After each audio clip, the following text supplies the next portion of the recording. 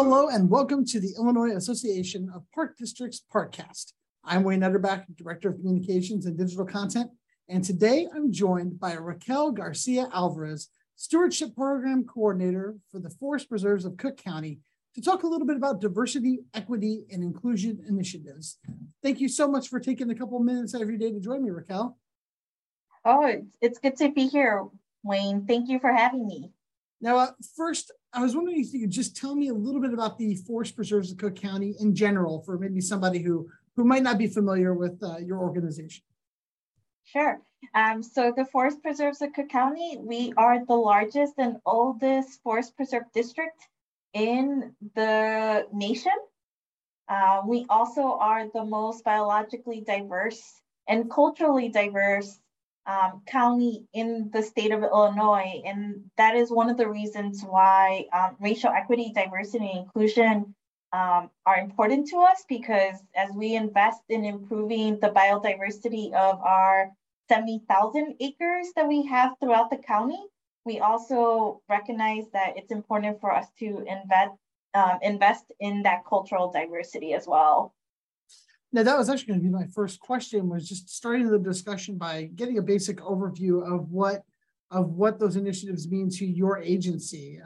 Obviously, you said incredibly diverse population there, but how important of a role are these initiatives in helping serve your community? So with the Forest Preserves of Cook County, we are the most culturally diverse county in the state, and, having culturally relevant programming has always been important to us. But in 2018, there was a hate crime that happened in one of our forest preserve sites. And the incident was recorded and it went viral, and while it was a really unfortunate incident for us, it really brought to the forefront what our people of color were saying, that they didn't feel welcome in a lot of natural areas or green spaces. So it made the forest preserves really prioritize the racial equity, diversity, and inclusion. So again, even though that was a very ugly incident that involved this young Puerto Rican woman who was being berated by this drunken older white man, who was telling her that it was disrespectful for her to wear a Puerto Rican shirt. And, as we know, Puerto Rico is part of the US. And she had a picnic permit and everything, like she was being well-spoken and kind. It was an unfortunate incident, and it was made worse because one of our police officers was there and didn't step in, so it just felt, once that happened and once it went viral, the forest preserves really needed to evaluate, were we being welcoming to all? Because we would say, the forest preserves is for everyone, but not everyone feels welcome.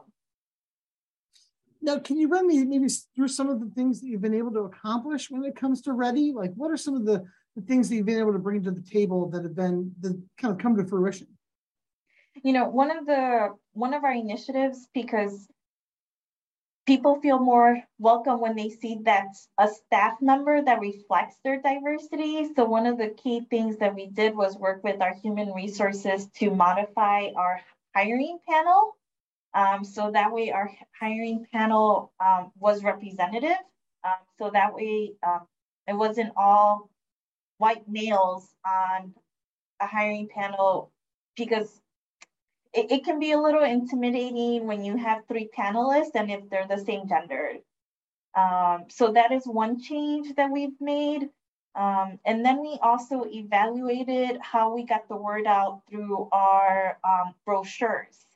So we have these quarterly brochures that would go out to various organizations. And when we applied a READI lens to it, we realized that we probably weren't hitting many of the organizations that we thought we were. And we prioritized those organizations within economically disconnected areas.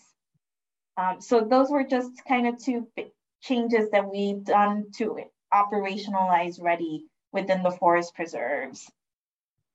Now, I know you mentioned that, working on making sure that there's racial equity, making sure there's diversity and inclusion, these are things that are always taking place. But I feel like I've heard more, DEI just in general being mentioned more and more, being discussed more and more. How important do you think it is for those topics to start being put on the forefront now? I think it is very important because one thing that people have asked us to do is to acknowledge the history and how systemic racism has played a role. And we, as a large agency, as I mentioned, we're the largest and oldest forest preserve district in the nation. We have benefited or have played a role directly in that. And I think that's a huge step, because even when we were acknowledging that we are part of this system, other nature organizations or our colleagues are saying, we don't need to do that. And it's like, we do. If we are to move forward and heal, we need to first acknowledge that step. So I think it's important that we recognize the history, because, the Forest Preserves has a rich history of civic leaders starting it, but it also we have a history of where there was segregation here, right? So now I'm glad you brought that up, because there are things that can be considered roadblocks or obstacles to making DEI initiatives not just a talking point but reality. What do you feel are some of those obstacles? What do you think are some of the challenges that an organization or agency might face when trying to move forward with progressing? Yeah, in some of the trainings that I've been doing, I preface the training with saying, you may feel really uncomfortable or experience a lot of discomfort, but there's a lot of growth within that discomfort. So if you do feel uncomfortable, just sit with it and breathe, and know that what we're teaching is not a personal attack. It's more about, we're talking about systems. And we have to recognize that these systems exist in order for us to improve and make things better, because at the end, we want to make everything better for everyone. And I think once people start sitting within that discomfort and realizing, like, okay, we're making things better, then it becomes a little bit more digestible for them. And then you can start having those conversations of like, how do we make our workplace better? How do we become more inclusive? And wouldn't that be nice that our workplace had a culture of belonging and you felt really good about showing up for work? Now, one of the things I found really interesting that you mentioned is it's not just having this equity and this inclusion in your community in general, but it's also in the workplace. Do you feel like it's when an organization is trying to tackle this, when they're trying to move forward with this, they have to think about both of those elements, both employment wise and the public sector? Mm-hmm. Well, I think it goes hand in hand, because we at the Forest Preserves, we're public servants, right? And one of the requirements for us is that we need to live within the county. So we are both the residents and the workers as well. And we also have families that may live in the county and benefit from the Forest Preserve. So I do think those two things go hand in hand, where if employees feel better about where they work at, then they will also be the largest advocates for the Forest Preserve. So bringing other people out and wanting to try different things. I myself will talk to a lot of Latino communities, because, those are my people, like at families, when I'm talking about like, oh, how is work? And, and I'll invite people to come out to do stewardship or kayaking with me. So I am one of the biggest advocates for the Forest Preserves in my mind. I was going to ask, how do you engage the community? How do you, reach out and bring people in who maybe feel like they don't have a place? Mm-hmm. It can be challenging, because not the forest preserves, some of them are very accessible where it's across the street, and then others, people have to get in their car or take public transportation, and it may take them a while. So you kind of have to describe what it is that you can do there. And usually invitations work really well when it's a group,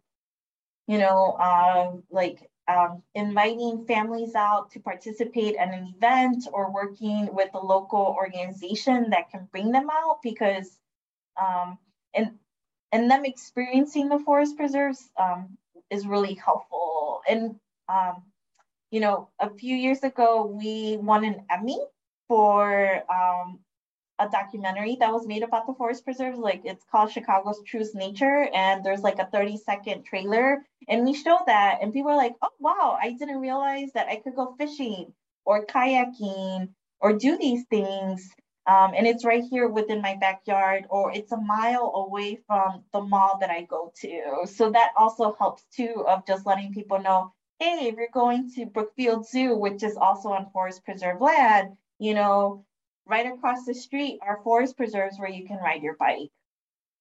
I imagine having those kinds of experiences helps build a really strong foundation for kind of getting people out there, getting people to engage with the things that are being offered in your forest preserves. And not only that, but I imagine that it then builds this, within families, within different generations, kind of this idea that this is ours too. Yeah. Yes. Because I believe that culture and nature are one and the same, where our nature influences culture, and a lot of people have those connections to nature, but they probably don't know where is the open space close to them where they can do these activities. Because, for instance, my family is from Mexico, and we live in the mountain region, so if you wanted to go hiking, you just walked outside and there was the mountain. And here you, like I said, have to get in your car and drive a little bit in order to go for a hike. Now, I wanted to ask you one more question. I appreciate you taking time out of your day to speak with me. But for someone who's leading an agency who might want to start placing a focus on these initiatives to have more diversity, to have more equity and inclusion, what's the best way for them to get started? Because I know there may be some folks who say, I don't even know how to begin the process. What would you suggest to them? That's a very good question. And I think it's important to evaluate the work that we're doing. And it kind of goes again of asking ourselves some different questions. Are we serving all the residents, or are we serving our demographic area? Because I think people will be surprised at how diverse maybe their county is. And I say that because with some of the trainings that I've done, I've had to also educate people like, well, the demographics of Cook County have changed.